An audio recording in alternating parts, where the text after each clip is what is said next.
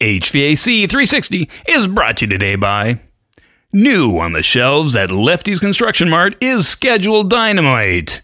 Deadlines piling up? Need to clear some breathing room in your schedule? Then reach for this non-reactive and TSA-approved amalgam of organizational destruction. How's it work, you ask? Just unscrew the top of this 2-ounce jar and spill it on the nearest Gantt chart, manpower report, or pile of desktop paperwork and watch the chaos-clearing transformation begin. Schedule Dynamite. Don't leave home without it.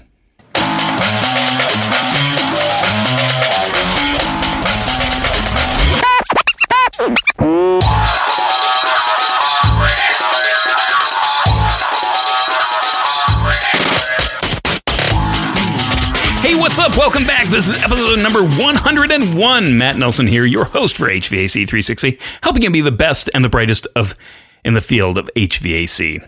How do we do that? Yes, Matt, how do we do that? We do that by sharing lessons learned. We do that by talking with industry experts. But we don't stop there. No, we do not stop there. I want to encourage you to double down on your HVAC knowledge and go right now to HVAC360.com.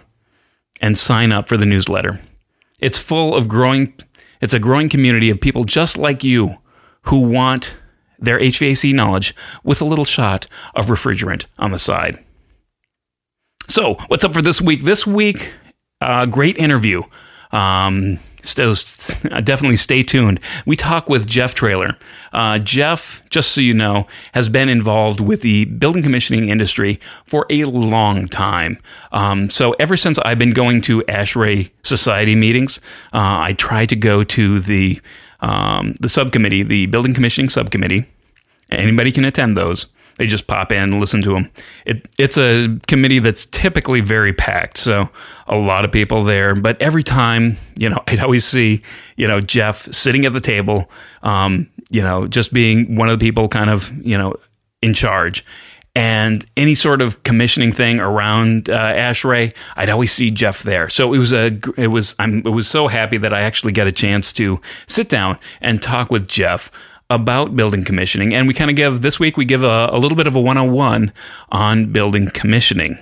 So sit back and enjoy the show. This week we're talking with Jeff Traylor. How you doing today, Jeff? Doing marvelous. How about yourself, Matt? I am doing excellent. Now, for those of you who don't know, Jeff's been a long time commissioning advocate. He's been involved in a lot of the commissioning standards, a lot of commissioning committees, even part of the, OP, I'm going to get it wrong. Was the OP? Operation Performance Management Certification Process. Right. So he's part of that certification exam subcommittee. So he's really involved in just about everything commissioning. So I guess how did you get started in commissioning in general, Jeff?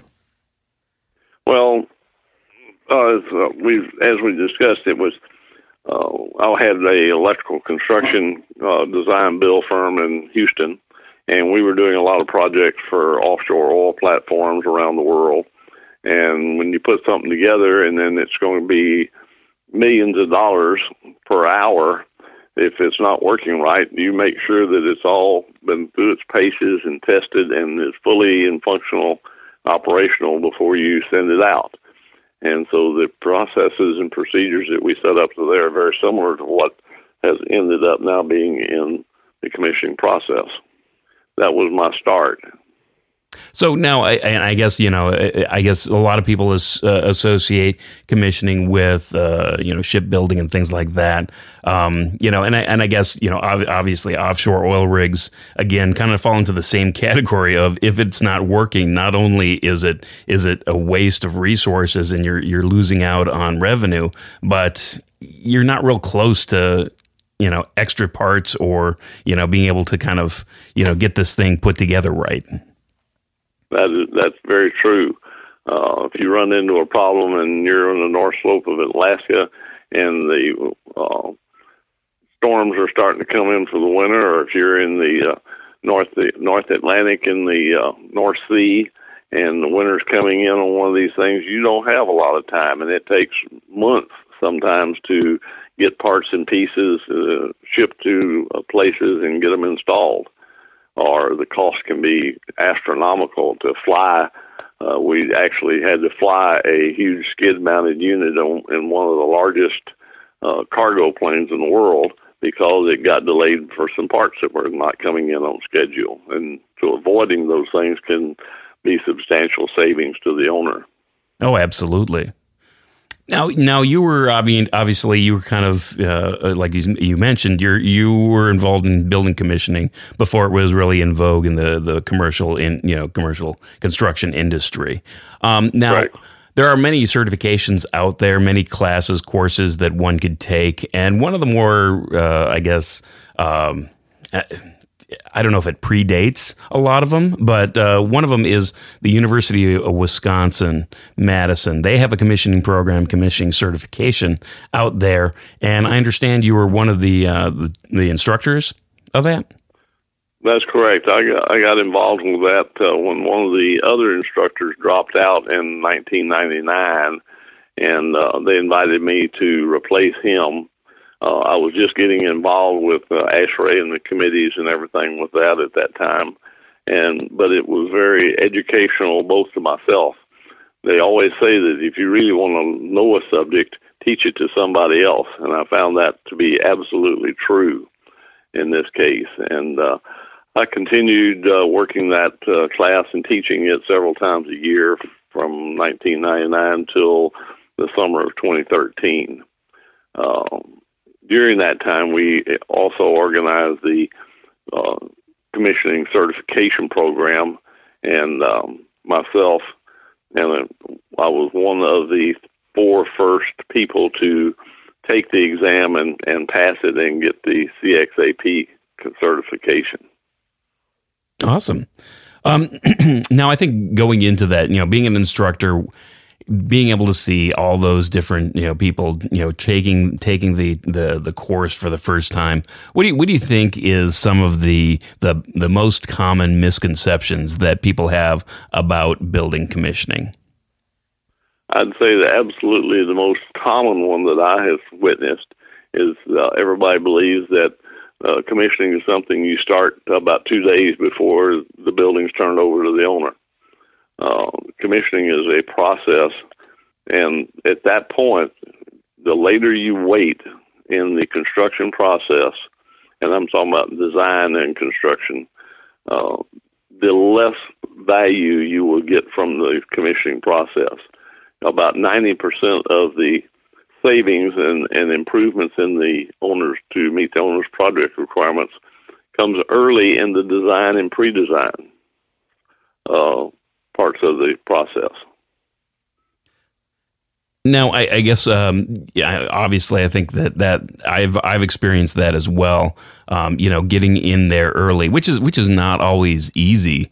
The way that people, understand it. Even I think engineers understand it a little bit better than architects and owners, which don't at all. I think it's a little bit easier now, and I think that with 90.1 kind of being the standard energy code requiring commissioning. But it still doesn't go into the explicit nature of getting commissioning started in the pre-design. I think one of the new things with LEED that I saw with this latest version was that they actually took the design review from the enhanced credit into the prerequisite, which was good because that means that you're telegraphing to everybody that you have to get the commissioning into a project in the design. And I think that at least, since a lot of people look to LEED and they associate LEED and commissioning a lot, I think that kind of would be a good indicator to get commissioning involved earlier in the project. So no question whatsoever. One of the most successful projects that I've been involved in was a conference center for the University of Texas, the AT&T Conference Center, which is on their main campus in downtown Austin. And we got involved in the very, very early stages of pre-design and were able to save the owner millions of dollars in design concepts and stuff that became aware by trying requirements early on in the process. And we ended up finishing that job on schedule, and that schedule had been set for 5 years ahead. Now, how many people know construction schedules are generally very flexible or end up being very flexible? And to accomplish that and get it in so that they could open that conference center, the hotel portion of it, for the beginning of the football season was a major accomplishment. Yeah, no, I mean, the schedules are very. You deal with delays, and that's the thing that kills a schedule is the delays, and you can't really predict the weather. I think it'd probably be a little bit easier in Texas than it would be in say, the northern climates up here in Ohio. But I think that you're absolutely right. And I just like to highlight you saved millions of dollars, and I'm sure that far outweighed the entire commissioning fee for that project. Oh yeah, no question about it. So the payback was negative. It was before even the project was started. You saved the money that commissioning cost. That's correct.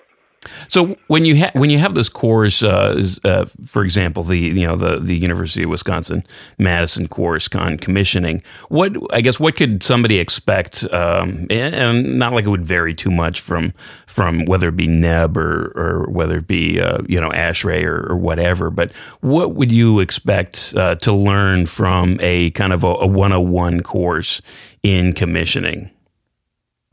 I think you would learn how and why the commissioning process, when properly implemented, will be successful, and what can make the difference between a successful commissioning project and what may a project that doesn't quite meet the standards or meet the owner's desires and wishes.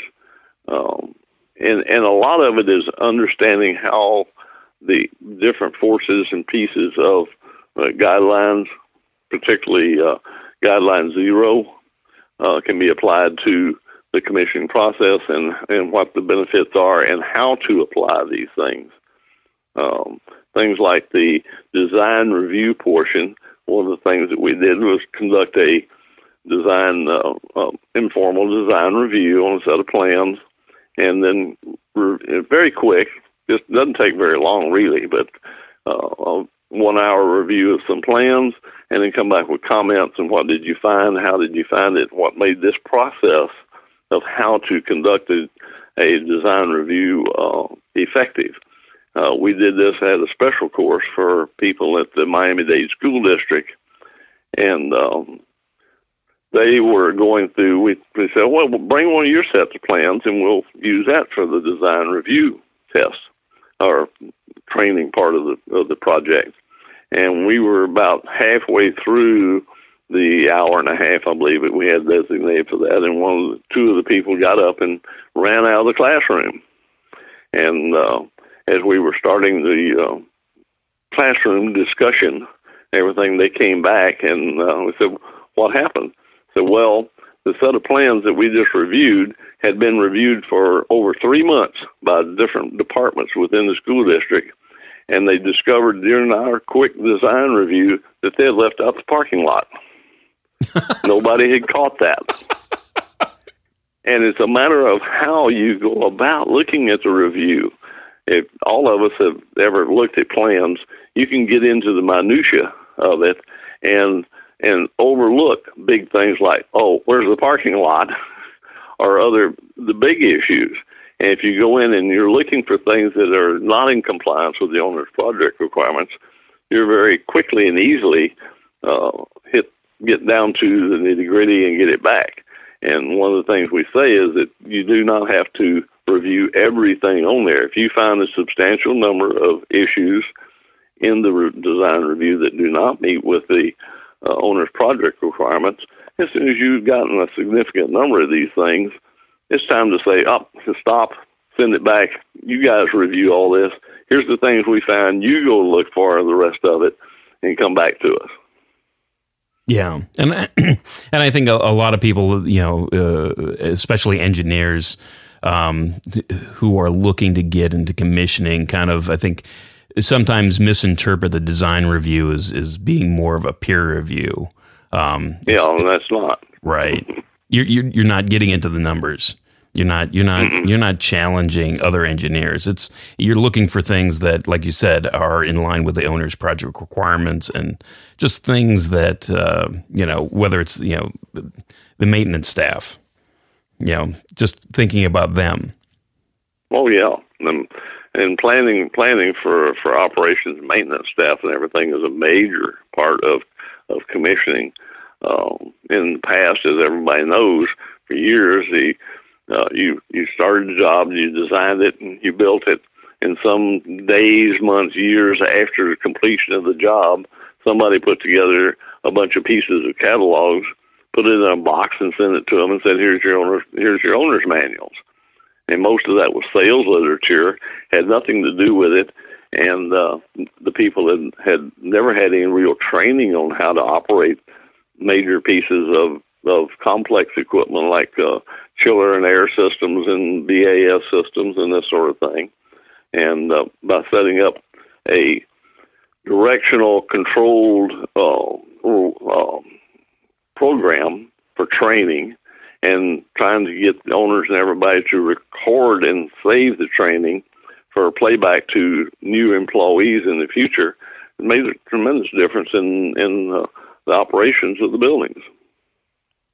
So I guess we got the design portion of it. I mean, as far as what other things would you expect from the course? I mean, as far as learning, functional, pre-functional checks. Yeah, learn how to create construction checklists, and also how to create functional tests and what's important, what you need to be looked for, how to set these up so that they are, again, meeting the owner's project requirements to make sure that it's all going to function and operate properly.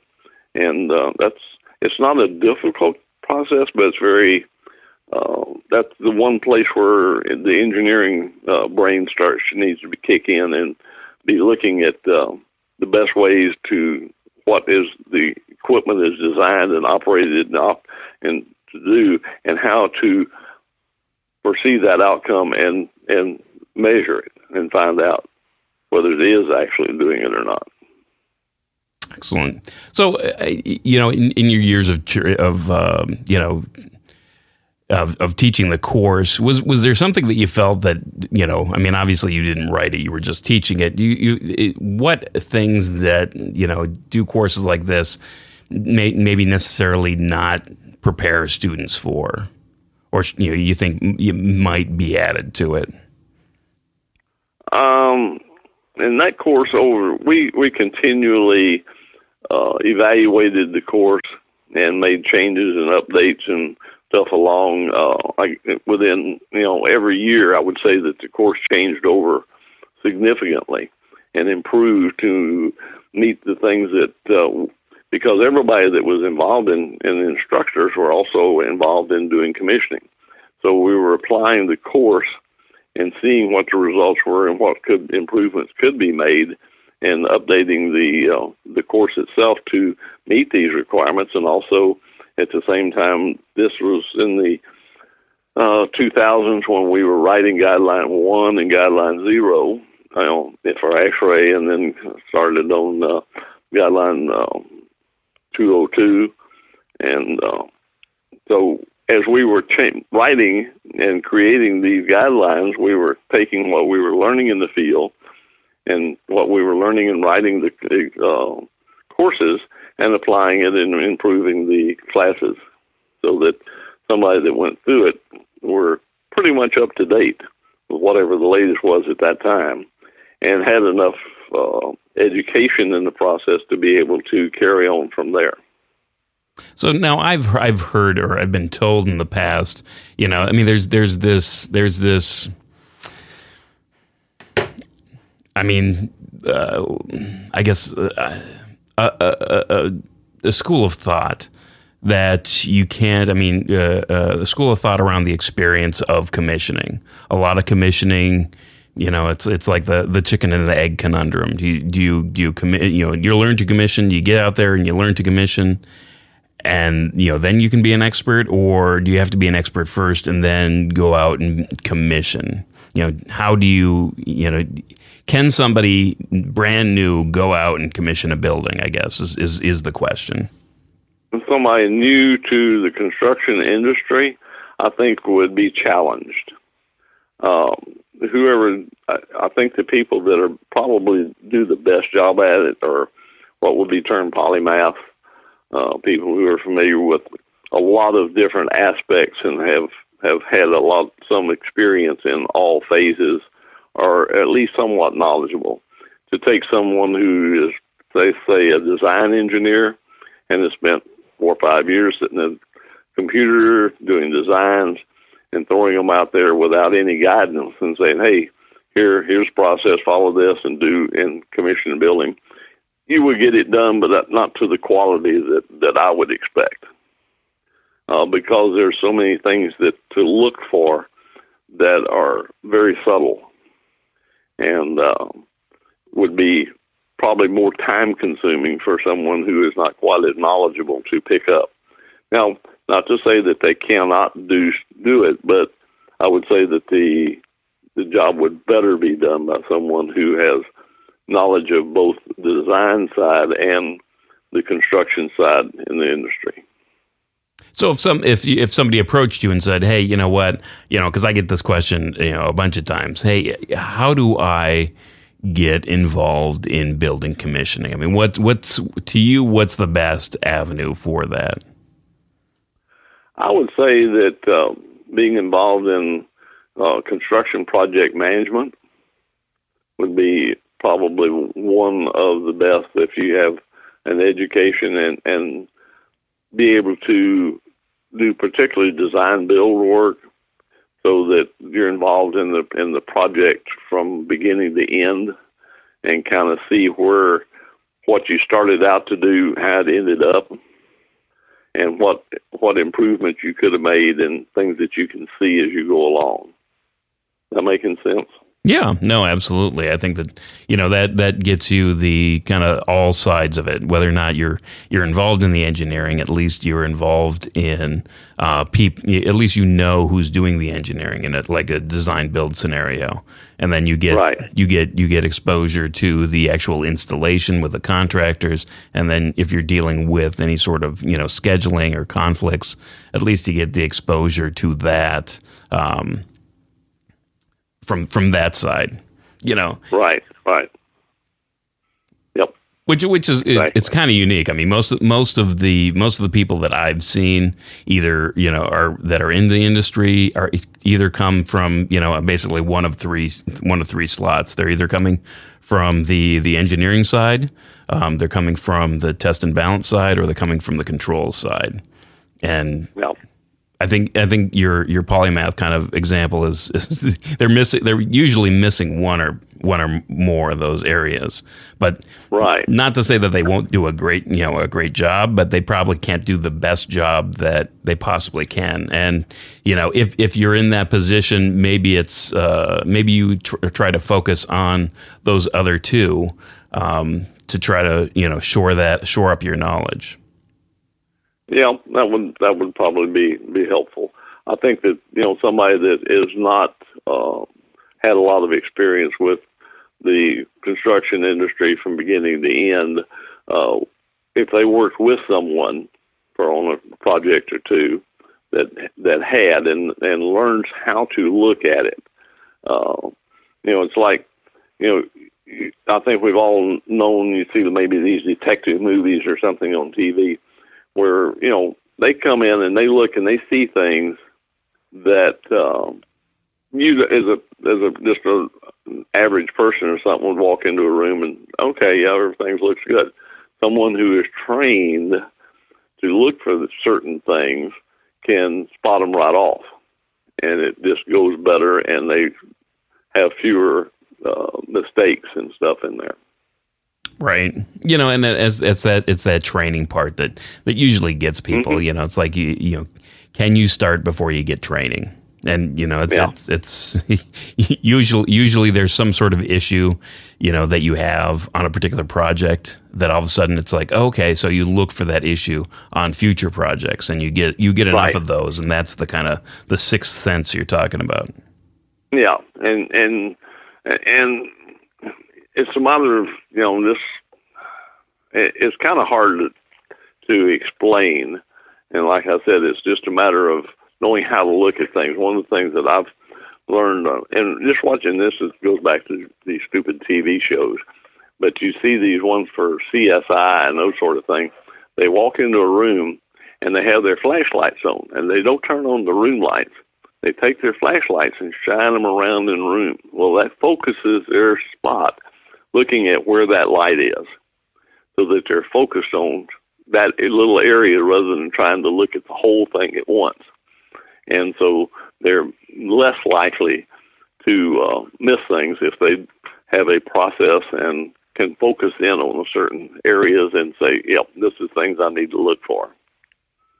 So obviously, I guess there are some best practices out there, and you've alluded to a couple of them. But in general, what are some best practices for commissioning authorities? I'd say that one of the best practices is to look at the guidelines. You got to remember that the standards are minimum requirements. The guidelines are best practices. And look at the guidelines, be familiar with them, and try to follow the processes that are outlined or described in the ASHRAE guidelines for commissioning and in the other industry standards for building envelopes and fire alarm systems and some of these many other systems.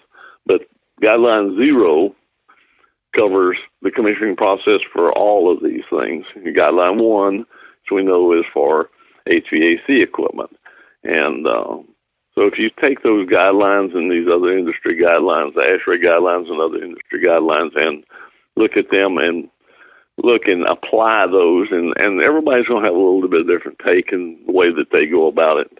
But those guidelines were written by people who are in the industry and had spent a lot of time and effort, and you're getting the benefit of the knowledge of a group of subject matter experts.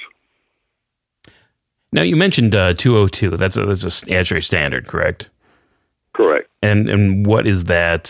Can you tell people a little bit about 202? Well, that 202 is the minimum standards for commissioning. It's somewhat like, for the people that are familiar with the National Electrical Code. National Electrical Code tells you here are the minimum standards that you can use to build or create a project or something like that, the electrical side of it. If you want to know best practices and everything, you go to IEEE and look at a lot of the stuff that's in the IEEE and other codes and standards and schooling to get it in depth. A minimum standard is what's the least I can do to get by with and say that I've done the job, and that's what 202 basically describes is what is the minimum acceptable standard for commissioning of a project. Now, is that going to get referenced in 90.1 and things like that? Is that the intent, or is that?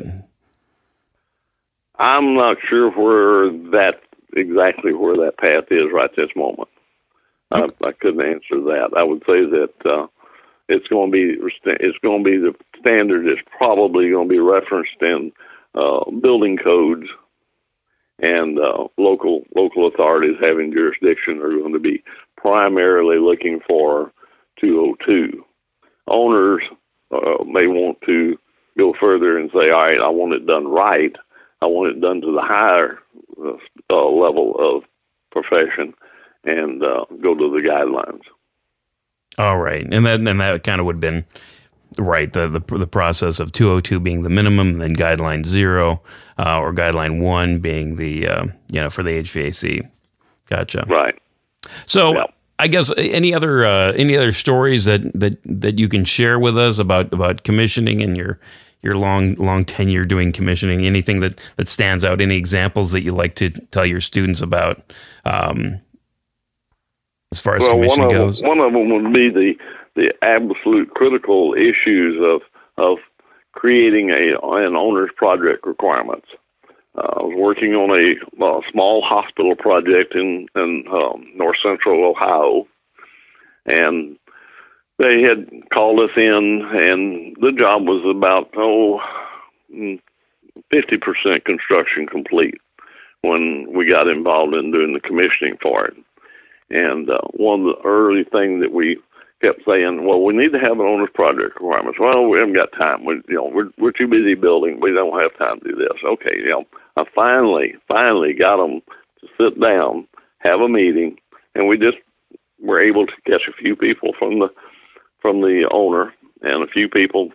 It was a hospital, so we got a couple of people from the staff, the contractor, one of the design team, and us, and we started a owner's project requirements workshop, and somewhat loosely aligned with the guideline 0 requirements for an owner's project requirement workshop, and sat down. And as we were going through this, we weren't probably 30 or 45 minutes into this, and one of the people spoke up and said, "Where did all this stuff come from? We never talked about any of this when we were doing it, and this is all stuff that we need to talk about and have involved."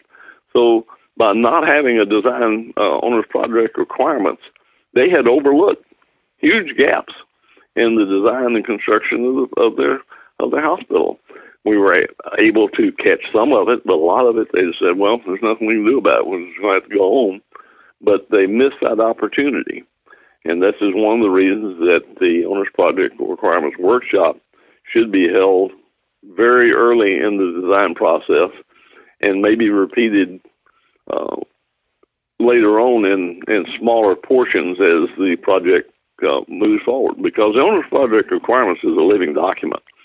I mean, owners come along. We were doing a laboratory for Duke University Hospital.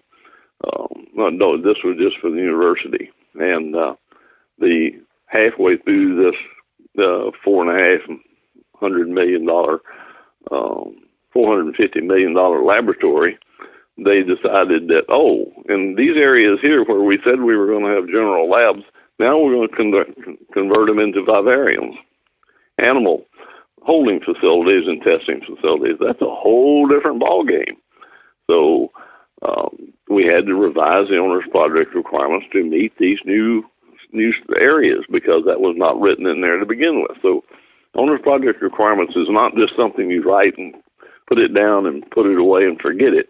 It's something that needs to be referred to and utilized and updated as the project moves forward. Right, and I guess again in the case of the vivarium, I mean that's not, it's easy to make changes and not necessarily inform everybody, but if you get it in the owner's project requirements and then you redistribute it and you say, hey, here's the changes to this, how does this affect your systems? I mean, from the HVAC systems to the electrical systems to I mean that's major. I mean, we talking about vivariums and sound. Vivariums are very susceptible to any sort of extra vibrations, noises. You can stress out the test subjects, so to speak, and that's not cheap. I mean, they pay top dollar for each batch of the animals that they're testing. Well, yeah, I mean, a single rat in some of these vivariums is worth $150,000-$200,000, and some of them as much as $1 million, because of the many generational studies that have been done. Those things, rats have better pedigrees than probably anybody on the earth, because they know everything about those and all that documentation. If something happens and that rat dies, they have to start over again. And so it's very critical. It's an amazing process. Yeah. And another thing, talking about things that happen on projects, on this same project, we were going through and they were hanging drywall before they even got thinking about putting the curtain walls on the job. And I said, wait a minute. And it was raining and cold, and the drywall was just soaking up moisture all over the place. And I said, hey, what are you going to do about this? Because it's going to take months to ever get all this stuff straightened out. And the contractor ended up having to go back, and not go back, but stopped installing any more drywall, close the building in, and put in dehumidification to try to pull the moisture out of the walls that they had already hung. And if we hadn't caught that, it would have been a major problem as we moved on down the road with that job. Right. That's it's that leading to mold, leading to issues. Especially the healthcare situation. Yeah. That could have easily been a multi-million-dollar lawsuit. It's like things like that exactly. that people don't think all the way through. They're just right. Head down. I've been told to finish this project. I got to finish it, and they're driven by schedule, and it doesn't work like that. You can't always do that. And again, it's one of those things, being familiar with construction process and materials and stuff, of things that are really not in the purview of someone who is normally doing commissioning. But we were able to identify that the drywall they were hanging was not moisture and mildew mold resistant by the color of it. And they were putting it in some of the elevator shafts, but that was it. And so I said, hey, what about all the rest of this? Yeah. Yeah, and it's not like you have to be experts in drywall, but you are able to kind of understand. Okay, that should be applicable to this X, Y, and Z, and you can just think about it, and you can ask questions. Mm-hmm. Exactly. So, well, hey, you know what? I appreciate you spending the time and talking with us, Jeff. Yeah, my pleasure. My pleasure. I'm always available to discuss and try to shed some light on some of the aspects of commissioning that some people may not see right off the top of their head. Great. All right. Thanks. Thank you. Take care. All right. Thanks again for our guest, Jeff Traylor, for taking the time to chat with us. Check out the show notes for things and links that I mentioned during the interview. You can find show notes at HVAC360.com/101 for the 101st episode. That's it for this week. Thanks so much for listening. I hope this was helpful. If you know somebody who is needs more information or was looking for information about building commissioning, why don't you take this episode and pass it along? If you're not a subscriber, again, go to HVAC360.com, sign up for the mailing list, and join that growing community of people just like you for that weekly double dose of goodness. And I'd be honored if you would go to Apple iTunes or the Apple Podcasts and go and leave a 5-star review, leave some comments, and I'll give you a shout out in the next show if you do that. So that's a wrap for this week. Thank you so much for listening. I'm Matt Nelson, helping you be the best and the brightest in the field of HVAC. And as always, know what you build and share what you know.